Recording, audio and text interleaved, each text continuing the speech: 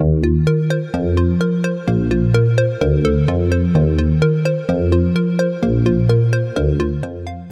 Nicola Murphy. This is Kelly Crichton and she's Nicola Murphy and we are the presenters of Fox Forest 5 podcast. Hello again. Hello, sister. How are you? I'm okay. How are you doing? I'm fine. With a touch of a head cold, but other than that, I'm flying it. I think it's just because, like, yesterday was 28 degrees and today it's like lashing rain. Oh, is it? And dark. So, yes, it's been a weird few days, but yes, all good. Thank you.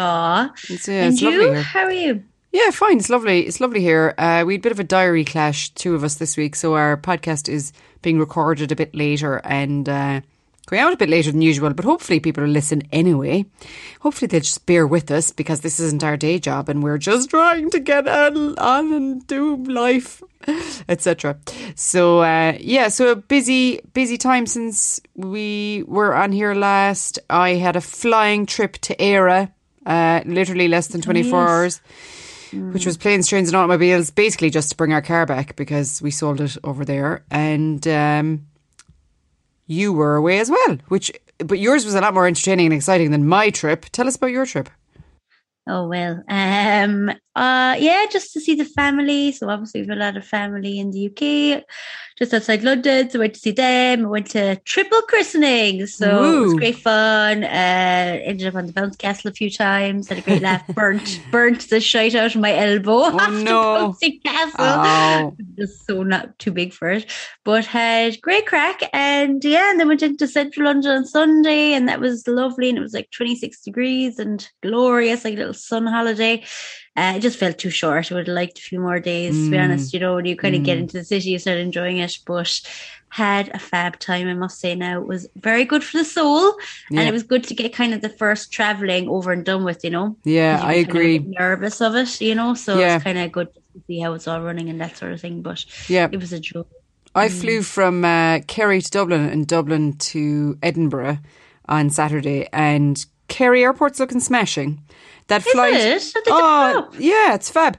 And they've wedged like this, you know, these kind of like Irish bars you'd find in like, I don't know, Palma Airport, you know, these faux Irish bars. They've got one of them in there now. It's hilarious. Wedged into the corner. But they've done up security. Yeah. But they've done up all the bathrooms and everything. It was badly needed, like, so Kerry Airport's going over soon, I'd say. Was the pub open and everything? It was, it was. The bar in Cork wasn't open at all. I think that's probably just because they probably don't have the stock and stuff because they're closing and all that. Yeah. But then the flight, right? So the flight used to be Aer Lingus, used to do it up to Dublin in a small plane, you know, but this is like a normal 737 or whatever. I swear to God, you're no sooner up in the air than you're coming down. It was the best flight ever. I'd say it was about 35 minutes. It was awesome. Yeah, so, and it was like 20, I felt like that as well with London. It was only like 45 minutes. It was because the air traffic is less, I think, as well. Over in the you're UK. Getting straight into the really airport. Quick. Yeah. But €25 or something as well. Like, it's cheaper than the train. Now, probably not very good for the environment, but I was delighted with it because, you would be nervous, but there was hardly anyone on the plane at the same time, so there was no one around. But then Dublin Airport was a different story. It was much busier. Half the shops weren't open. Eating options were fairly limited. You know, in my head, I was like, I'm going to have a nice dinner now and a glass of wine and just chill out at the airport because I never get time my own. And it turned into like takeaway something and a pint of Guinness. Oh, really? Yeah, it wasn't Was there no bars open or anything like that? The bars are open, all right, but they're super busy. Like, there's no nice quiet bit or anything, you know. So, but they did have that table service, so that was nice. But so, and then my flight was delayed by half an hour, and I already had like a 5-hour stopover, so it was just kind of long. And the flight I went on was busier, and there was a guy acting the maggot on there as well, wanting to get off. Oh, it was... What? Yeah, I'd say he was a bit drunk or something. This young guy was on his own. But anyway, but just anything like that would kind of set you kind of on edge, you know. But anyway, it was grand. And to anyone who's worried about getting on a flight or anything, it's totally fine. Oh, yeah, the flight was like Cork was a joy as well, and like Aer Lingus and all that. I found like Luton was a bit busy and stuff. That was a bit chaotic, all right? Like we kind of just found a corner to kind of tuck ourselves away. And then getting onto the flight, like Ryanair was just chaos. You people know? Still are with, like, getting people up everywhere and queuing and getting up to get off quickly, and you're like, lads, just chill out. Like, what's... Yeah, exactly. Yeah, People it are kind of still reminds the me same. to book Aer Lingus though as much as you can, because at least we flew with them from Cork and they were like, okay, these rows only kind of things that were way more managed. Whereas Ryanair, it wasn't even clear like what was priority, what wasn't priority. And I forgot how many people fit in an airplane. When you see hundreds of people, it's mad. You forget, like, I'd say if there's 300, weird. If there's is there 200 seats on a plane? There was about 30, 40 people, I'd say, on the Kerry flight. And there was probably 100 on the Edinburgh flight. There was nobody there was still nobody in my row, so it's definitely not full capacity by any means. Mine were, the 2 planes for us were fully booked. Wow. Fully. I'll tell you one really, really great advancement in technology en route though. Kerry Airport now do not require you to take your liquids out your bag. You can, because I was taking it out and he was like, no, you can just leave it in. Whatever tech they've got in their x-ray machine, you don't have to take your liquids out. And then I was like, oh, please God, let this be the way. Please God, let this be the way in Dublin Airport. And it wasn't. You still had to take everything out. I laugh at Kerry Airport is leading the way I'll tell you. for security. Hopefully that Edinburgh Kerry Airport route will transpire before we know it. You'd never know. But it's just a pain with Ryanair because, like, if you have a backpack or something small, you're fine. But if you actually have like a bag, you have to pay like another 24 quid. So it's like 50 quid then, And I know that's still cheap. But I don't know, like in the long run, are you saving that much then or whatever? It's 100 quid then either way if you wanted to go like Kerry, Dublin somewhere else. So, yeah, I get you. Yeah. But anyway, so that was it. Reassuring, I think, overall. Yeah, so not much else going on here except furious planning for Estelle's birthday party and trying to get the house up to scratch, but I don't even want to talk about that because it's like all consuming. So, yeah. So will we get started? Shall we get started? Why not? Great. Kick Number off 1. then. Okay, first up this week is that the reality of gender quotas on boards is getting closer. Let me hear you say yeah. Woo! So the National Women's Council of Ireland launched the hashtag Women on Boards campaign in July, calling for gender quotas on corporate boards to promote women's leadership and equality and to achieve better outcomes. A private member's bill is being put forward by Emer Higgins, TD, on gender quotas for boards. And it aligns with this campaign and includes a 33% quota for women on boards, rising to 40% after 3 years, and introduces possible sanctions for companies that fail to comply with the gender quota. The National Women's Council says that women remain significantly underrepresented in senior leadership roles and in boardrooms of Irish companies. In their recent report on gender balance in boards, the case for legislative gender quotas in Ireland, they revealed that voluntary measures have not worked, and with that progress on increasing the representation of women on boards has stagnated. Orla O'Connor, director of the National Women's Council, said the lack of women in leadership positions means women are excluded from the rooms of power where key decisions affecting their lives are made. This has serious consequences for their lives and entrenches gender inequalities. These inequalities have been further amplified in recent months by the COVID-19 pandemic. Amid increased caring responsibilities, evidence suggests that many women have had to either leave the labour market or are downshifting their careers. As a result, companies risk losing women in leadership and future women leaders and unwinding years of painstaking progress towards gender equality. This bill is a key step in ensuring that women are present in our boardrooms and fully aligns with the National Women's Council Balance the Odds campaign and research which called on the government to implement a 40% quota for women on boards. The serious lack of women in leadership positions means that they are not represented in key decision-making spaces and that their experiences and expertise are not taken into account. There's robust international evidence that legislative quotas work well to address this imbalance. A similar policy has been adopted in countries like France, Germany, Italy and the Netherlands, and quotas have influenced the number of women on boards, the performance and outcomes of the decision-making bodies, and broader public attitudes. Quotas redistribute power at the top of the labour market, which results in significant trickle-down benefits, both in terms of improving financial performance, but also for women at all levels in a company. So I suppose this area is quite an area for debate. It's like positive discrimination or whatever when people are encouraged to hire more women than men, etc. And it's a massive area for debate because, a lot of people would turn around and say you should hire whoever's the best person for the job. And of course, I understand that. But we will never have parity until the people who are underrepresented are given a leg up. And when those people get a leg up, then they can hire more people or select more people that look like them, people who are like them, people they understand. And in that way, that is how you achieve parity. You have to give a leg up to these people because of tens of decades of hundreds of years of discrimination means that they're not in the position to be the powerful, to make the decisions, to do the hiring, etc. So, in my opinion, gender quotas are absolutely necessary, and do away with them when we hit 50-50 and see what happens. That's what my challenge would be, you know, because it's just not fair the way things are at the moment. And I fully back this plan, and fair play to Emer Higgins, even though she's a fine Gaeler. Fair play to her. What do you think?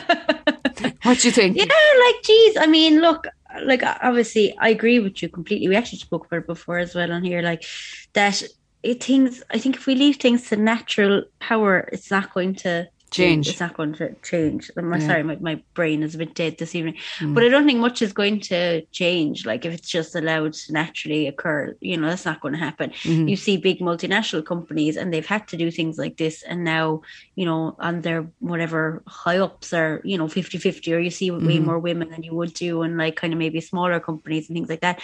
That was done intentionally, you know, whether it's acknowledged or not, it was completely done intentionally. Like, so yeah, I agree with it. Fair play. So she did, right? So if you are interested, the National Women's Council have more information on it, and I'm guessing that you can, if you're very motivated, you can contact your TD and say that you want to offer your support for them or whatever in that respect. So yeah, so that's positive. Hopefully they'll accept that idea and it'll become law, and we'll see a lot more women moving up the power ladder in Ireland. Absolutely. I mean, the thing is, there's been crap men doing these jobs for a long time. So, you know, like, I'm not saying all men are crap. I'm saying there's been people who've been on these boards and that are incapable of the job. So, you know, why not try someone who might be capable of it? You know, that's a kind of a it's kind of the same in argument. Politics and stuff, like, you know, you'd like to see even like a younger generation coming through into politics. I feel like politics in Ireland and even in the UK, it's just, oh my God, it's just not really a representation of the country, you know, in my opinion. So it would be good to see a lot younger people, you know, and maybe more discrimination in that sense as well. But anyway, there you go. Right, over to you, Nicola, number 2. Thank you, Kelly. So this week obviously marks the 20th anniversary of 9/11. So this weekend is obviously the anniversary. So you might have noticed there's lots of things on TV at the moment, and there's been a few new things added to Netflix as well. So the one I was going to talk about is Turning Point. You might have seen it. It's got lots of people talking about it. I've seen lots of people putting up pictures and stuff on Instagram, watching it and all that jazz. So Turning Point, 9/11 and the War on Terror. And of course, obviously, interestingly and timely enough, with America pulling out of Afghanistan, it's kind of good timing to kind of, again, I suppose, look at what changed in history over the last 20 years. So I haven't watched it all. It's 5 episodes long, which I wasn't really expecting, I'll be honest. Which one is this? Turning Point? This is Turning Point, yeah. So it's like number 1. Is it 5-hour long episodes? Yeah. Oh God, that's and a lot. A bit longer. So it is a lot, and it is quite political. Like the first couple of episodes are really much centered on the day itself and all that. But then it's obviously what happened after that in the War on Terror, and like, you know, what political movements were made and military movements and the aftermath, I suppose, of it all. And like even talking to, like, you know, modern day like soldiers and how it impacted them and their decisions to go to war and their decisions to sign up to the military and all that, and basically the knock on of everything from 9/11. So so we've only watched the first few so far. It's very interesting. It's not like, so I know it sounds probably terrible, but like, you know, the way we probably watch a 9/11 documentary to see like things that happened on the day, because it's so fascinating still. It's not, if you're looking for that sort of stuff, it's not really about that, you know, it's way more about the political landscape since then. So it's it's worth a look. Like, I mean, it's very interesting, and it has been obviously a massive historical event in modern history. So it is worth giving it a look. Well, the first couple were very interesting. I haven't finished it off yet, so I can't give you a full review because it's so blooming long. But I suppose in one sense, it's very long, 5 episodes. Like, so it's a good shout though, because it is contemporaneous in the week that we have. Exactly. There was one on last week on telly, or was the week before, about George Bush, about him, around 9/11, and it was supposed to be very good. It was a new documentary as well about sort of his reaction and how he handled it and all that. And it was kind of looking at that sort of day specifically, I think, and it was supposed to be very good. Yeah. I can't. What the hell? Sorry. It's okay. Did you hear that? No. Did you hear that? No. Sorry, something just started streaming in my ears and deafened me. Sorry. Oh, I can cut that out. Don't worry. But it gave me a heart attack. But anyway, sorry. Wait now. Hang on a second because I'll cut this out. Right. Oh yeah, and I'll just start a new thing here. And the other thing I was going to say was that fascination with 9/11. We were talking about it actually in our work chat the other day, and somebody was saying like no matter how many times they see anything about 9/11, they still get shocked. They still are kind of glued to it, and I kind of agree with that. I know that feeling, like, and there is this sort of weird obsession with looking at, like you said, about footage from the day. It's a morbid fascination. Like, I mean, I was only a kid, and I still remember, like them having live shots of people jumping out the windows. We all remember because it was so shocking, and it is a total morbid fascination. Like, I mean, even growing up as a teenager, I used to love watching all the documentaries and all the footage, and it was just so harrowing that it was like a movie. I think it's because we find it so hard to wrap our heads around it. It's like you're always trying to understand it, and no matter how many times we watch the thing, we will never understand it, because we'll never understand that people went out and killed that many people and did such destruction in what would appear like one foul swoop. Do you know what I mean? Like, you think of a war and you can kind of process war or whatever because it's over a time period, but this is like such a quick thing and so destructive and violent, and I don't know, I just think that collectively we still can't process it, and that's why we keep looking for these things and we keep questioning, but and there's still just such an aftermath, even like those poor firefighters, who are now trying to fight for like compensation because they all got bloody asbestos poisoning and they've lung cancer and like, serious lung issues from going into the buildings and all that stuff.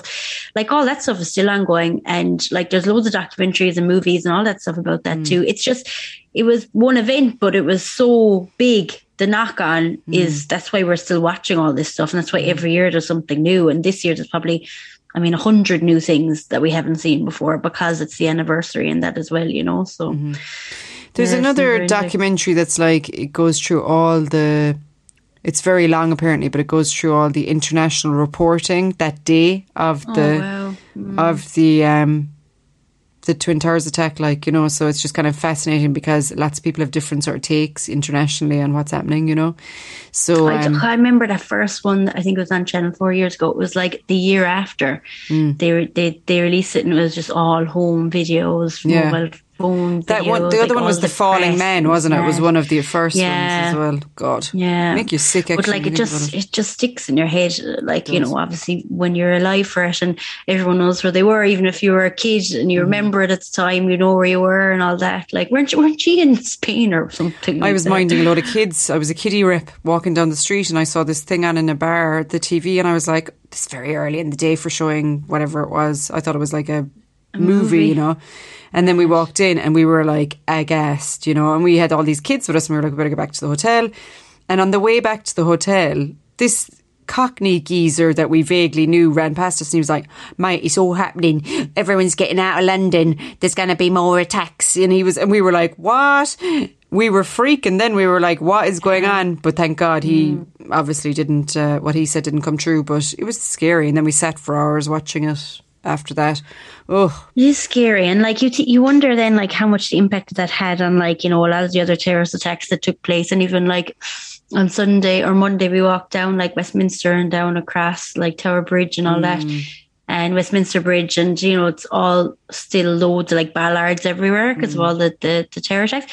And there was so many police. Now, I think it was the first day the Parliament was back too, but there must have been like hundreds of police just like standing around, Really? just, to try to stop things. And it's just mad the way, I mean, it was probably 3 years ago now, 4 years ago, was it that last London attack? Yeah. But it's still so fresh, Yeah. to see everything and to see like little memorials and stuff to some of the victims. And oh God, it was like I was saying about that guy being an asshole on the flight the last day. Like, you just be so nervous still. But and that made me think as well. It was like, so 20 years we've been putting liquids in bags, like madness. You know what I mean? It's mad, isn't it? But it's it was in the news as well this morning because the court case for the Bataclan they're only going to trial now. It's attack is on at the moment as well, and that was 2015, 6 years ago. Like so it's mad. But it's just so sad that threat is still there. And God only knows. I mean, I'm not well read enough on the whole situation with Taliban and ISIS and to know whether they're on track for more international attacks at some point. One would think not at the moment, but who knows? They might want revenge. Who knows? I know, and it was terrible. We were like walking around and it was so quiet. There wasn't really many tourists around. It's actually a great time to be in London because it's so quiet for tourists. Yeah. And I was just saying to Jer, I was like, oh, it's kind of eerie, and you see all the police everywhere. And it was so quiet for tourists. It was like, well, if they were actually going to do anything, they wouldn't be doing it now anyway because there's literally not enough people. Yeah. Exactly. And I know that sounds horrific, but like that's kind of what comes to mind because that they just want to make a big impact, God forbid, if they do anything. So, it was just... Yeah. We totally went off TV there, by the way. Sorry, But anyway, sure, look. Turning point. But sure, it's been massive in our lifetimes. For the last 20 years, it's been kicking off, so. Anyway, let's move on to nicer things. We have nothing to report anyway because we've been watching no TV, so there you go. Okay, number 3. 3. So, Fox of the Week this week is Dolores O'Riordan. This week our Fox is 50. Unimitable Dolores O'Riordan, Limerick's own. She would have been 50 this week if she'd lived. Of course, she's best known as the lead vocalist and lyricist for the Cranberries. She had one of the most singular voices in rock in the 90s. She was known for her lilting mezzo-soprano voice and her signature yodel emphasised with the use of keening and her strong Limerick accent. With the Cranberries, she's regarded to have written some of the most seminal songs in music history. She was born in Limerick and began to perform as a soloist in her church choir before leaving secondary school to join the Cranberries in 1990. She was the youngest of 9 children and had a fairly tumultuous childhood. 2 of her siblings died in infancy. Her father suffered brain damage in a motorbike crash and her sister accidentally burned their house down. It's also believed she was sexually abused for a number of years. On her first day of secondary school, it said she stood up in front of her classmates and announced, "My name is Dolores O'Riordan and I'm going to be a rock star." When she auditioned for the Cranberries, they were that impressed. They gave her a cassette with instrumentals, asking her if she could work on it. When she returned with a rough version of Linger, she was hired. Founding member Noel Hogan later told Rolling Stone that the minute she sang, it was like your jaw drops at her voice. Dolores was musically far superior to me because she had been doing it all her life. Recognised for her unique voice and uncompromising artistry, she achieved worldwide fame quickly. During her lifetime, she released 7 studio albums with the Cranberries, including 4 number 1 albums. Over the years, including their first and potentially most famous, Everybody Else Is Doing It, So Why Can't We? Followed by No Need to Argue, To the Faithful Departed, Bury the Hatchet and Wake Up and Smell the Coffee before they took a 6-year hiatus starting in 2003. Right. Yeah. Wow, I didn't know that. I always remember Everybody Else Is Doing It, So Why Can't We? When that came out, they were big in America before they were big in Ireland, and people will argue about that, but they were. And I remember we used to watch this programme called My So-Called Life, which we were obsessed with. I don't know if you remember it, like Claire Danes. Oh, yeah. Jared Leto. Wasn't James Franco in a young... I don't know if James Franco was in it. It was Jared Leto was in it. Oh my God. Talk about the object of my teenage desires, Jared Leto. I can't remember what his name was in it. Oh my God. Have you seen pictures of him in the new Gucci movie? He's like plays this old, I don't know who he plays, but some older fella. You wouldn't even recognise him. No. It's actually terrifying the way he can change his character like that. So Claire Danes is like infatuated with Jared Leto's character, and anyway, they kind of just like have little chats every now and then, and like she hangs on his every word, and it was such teenage love strife stuff. It was amazing. We used to love it. But in one scene anyway, he says, oh, hey, he says to her, oh, hey, can I borrow your Cranberries album or whatever? And we were like, he knows the Cranberries artist. Yeah, there was a link to him, you know. Oh, guess, yeah. But anyway, it just stuck in my mind for years. We're so obsessed with that program. But anyway, so in 1994, she married Canadian-born Don Burton, who was the former tour manager of Duran Duran. The couple had 3 children together. The relationship ended in 2014 after 20 years following their split. Following the split from Burton, she continued to suffer from serious depression, and she left Canada to live in New York. On the 10th of November 2014, O'Riordan was arrested and charged in connection with an air rage incident on Aer Lingus. Do you remember that? Oh, yeah, I remember, yeah. Following her arrest, she spent 3 weeks in a psychiatric hospital and later pleaded guilty to the charges. Discussing her mental instability and her volatile vulnerability in an interview with the Belfast Telegraph, she said that she carried quite a burden of pain and torment from her past. O'Riordan's first solo album, Are You Listening?, was released in May 2007 and was followed by No Baggage in 2009. She reunited with the Cranberries that same year, and the band released Roses and went on a world tour. She appeared as a judge on RT's The Voice during the 2013-14 season. Throughout her life, she'd overcome personal challenges, struggling with depression and the pressure of her own success, finally being diagnosed bipolar in 2015. She subsequently released her last album with the group, Something Else, in 2017. She died by drowning due to alcohol intoxication in January 2018.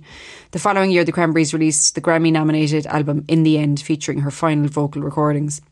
With the Cranberries, O'Riordan sold more than 40 million albums worldwide during her life. Wow. In the US, she was awarded 14 platinum album certifications by the Recording Industry Association of America. And in the UK, she received 5 platinum certifications. By mid-1995, she was one of the richest women in the UK at the age of 24. She was honoured with the Ivor Novelli International Achievement Award, and in the months following her death, she was named the top female artist of all time on Billboard's Alternative Songs chart. The Cranberries this week commemorated what would have been her 50th birthday with a new music video and playlist, combining a playlist of selected songs from throughout their discography. Struggle with that word. The band took to Facebook to share it and wish Dolores a happy 50th birthday. Deserving Fox of the Week, definitely a flawed character, but her voice. Oh my God, it was so haunting. Her voice, musical genius. I know it sounds weird, but it's like you kind of knew that she had a sad life sometimes because of the way her voice was. It's just so haunting and like pain. Oh God, yeah, so painful. Yeah, what a character though as well. Like definitely feisty and you know, but.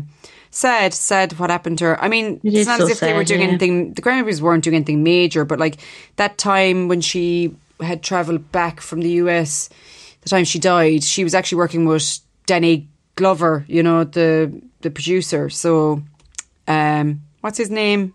Blood Orange? Danny Glover. Blood Orange. Yeah. He's got another name as well. He's a producer. He's a music producer.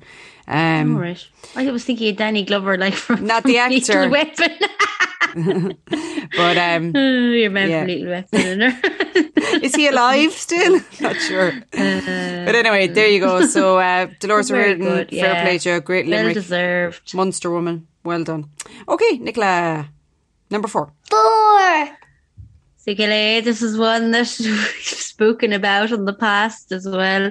So in a total change of from serious stuff to funny stuff. Oh good, we need it. One of your favourites. Siblings or dating? Oh, brilliant.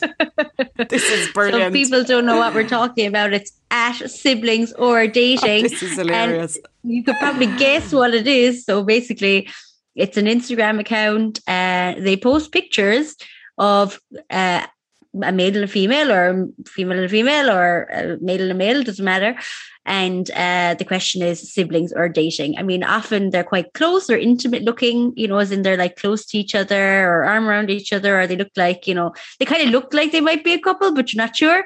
And then they put up a poll and you have to guess if they're siblings or dating. And normally they leave it a couple of days and then they'll tell you if they're siblings or dating. And I think people can actually send in pictures as well to them for them to actually put up. But hours of entertainment, some people like are weirdly alike, like look like identical to each other and they're dating. So it's weird the way some people are like attracted to, you know, how they look themselves, which is kind of a strange thing, or like how a family member looks. It's really weird. Yeah. It always freaks me out when you see somebody who's like going out with someone whose image of their dad, or like, you know, it's like, oh, why? It's weird. It freaks me out. You know, I suppose people are attracted to people who look like themselves, you know, like a lot of things. You're kind of attracted to people. Yeah. Well, like you'd be attracted to people who kind of, I don't know, like have a similar style to you or whatever. I don't know, like, I don't know. Yeah, but style is very different to like your actual look, though, your physical look, in my opinion. Yeah. But no, some of these people look so alike. They could have literally been birthed from the same two people. Weird. And they're dating. Maybe they're all like separated birth babies or something. Yeah, exactly. I'd say that happens way more than we know. I'd say definitely. Or like some really prolific sperm donor around the place. Yeah, sure. Isn't there? There's been a few documentaries like that where somebody's had like 200 plus kids, like from one sperm donor. So who knows? But hours of entertainment. So go on there, give a look, give a guess. Obviously, if you go through the older ones too, the first picture is like just the picture, so you can guess as well there, and then swipe to see if they're dating or not. So it doesn't actually spoil it all on the grid either. So if it's not on the story, you can go to the grid and you can swipe through as well. But hours of entertainment, and I promise you, it's really creepy how similar people look. So it's good for the guessing game because they're so alike that you always need your siblings, and a lot of times they're not. And it's kind of the case as well where some of the pictures are a little bit like intimate, and you're like, oh my god, they're really intimate. It's weird. And you're like, you're like, there's no way they're related, you know. And then it's like, ugh. There was this thing last year that somebody shared with me, and it was a radio station in Australia, and they had this like breakfast radio in Australia can be kind of what's the word, risque, I suppose. And there was this one station that had this like competition where it was like dad or boyfriend, and you to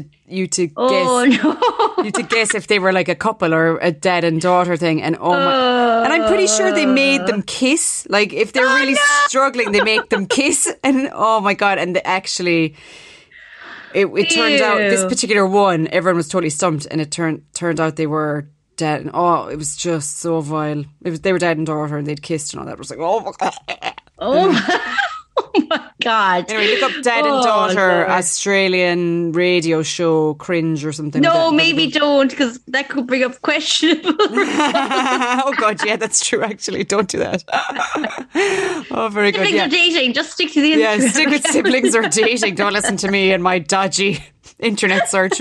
Okay, all right. Cheers. Number 5. Moving along swiftly. 5. Oh, okay. Back down to earth. Sad news again. Sad news. Oh no, God, we're all sad news today. Passing. I didn't want to leave this one go though, because I think she deserved to be on the news. Sarah Harding, 1981 to 2021, the rock star of Girls Aloud, who transcended pop's confines. The Girls Aloud singer, who infused infectious spirit and spunky honesty into her work and life, has sadly died aged 39. I'm sure everybody knows this by now, but I just wanted to talk a little bit about it because not everyone knew a lot about her except that she was in Girls Aloud and she was on Big Brother.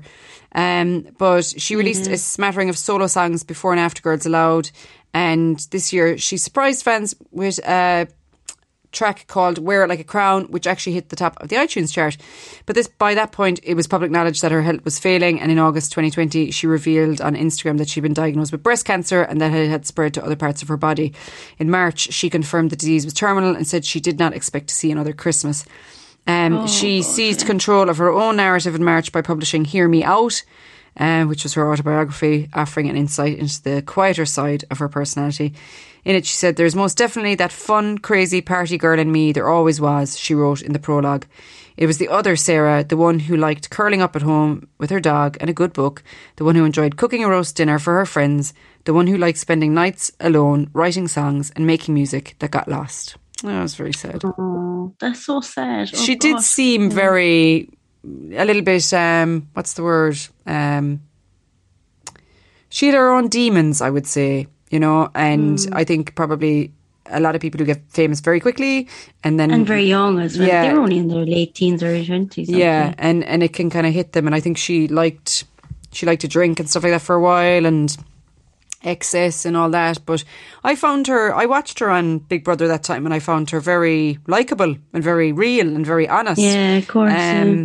And yeah, it's such a shame. It's a shock. Sad. It's a shock. She's the same age as me. Like you, it's a shock when you see someone like that who's had an amazing life and now they're dead. You know, at such a young age. Like it's crazy.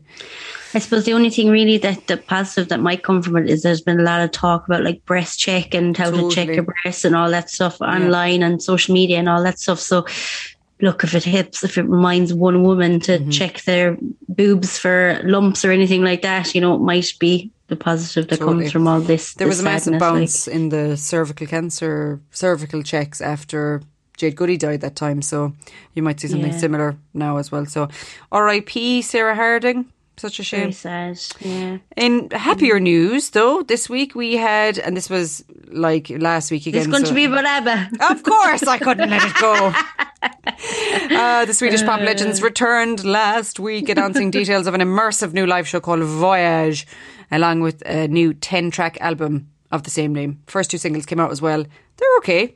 They're ABBA by numbers. They're catching up. I like the first one more than the second one. I don't know which is which, but I like one of them more than the other one. More than the band. Yeah. Me too. And it's a bit more, it's kind of like the lyrics are all about them. It's all about them, the way that the story is and stuff like that. Like, but yes, no, I liked it, alright. So the show will see a digital version of ABBA performing alongside a 10-piece band, which was put together by James Wrighton of the Claxons and Little Boots, bizarrely, at the new purpose-built 3,000 capacity ABBA Arena at London's Queen Elizabeth Olympic Park in a run of shows from the 27th of May. And we have tickets for the 11th of June. Do you know if it's me as well? Am I going? Well, we have a stock of tickets, and I need to figure out who's going. Oh, really? Oh, God! Did you actually get that many? Oh, brilliant! Well, Ruth got them, and she got us.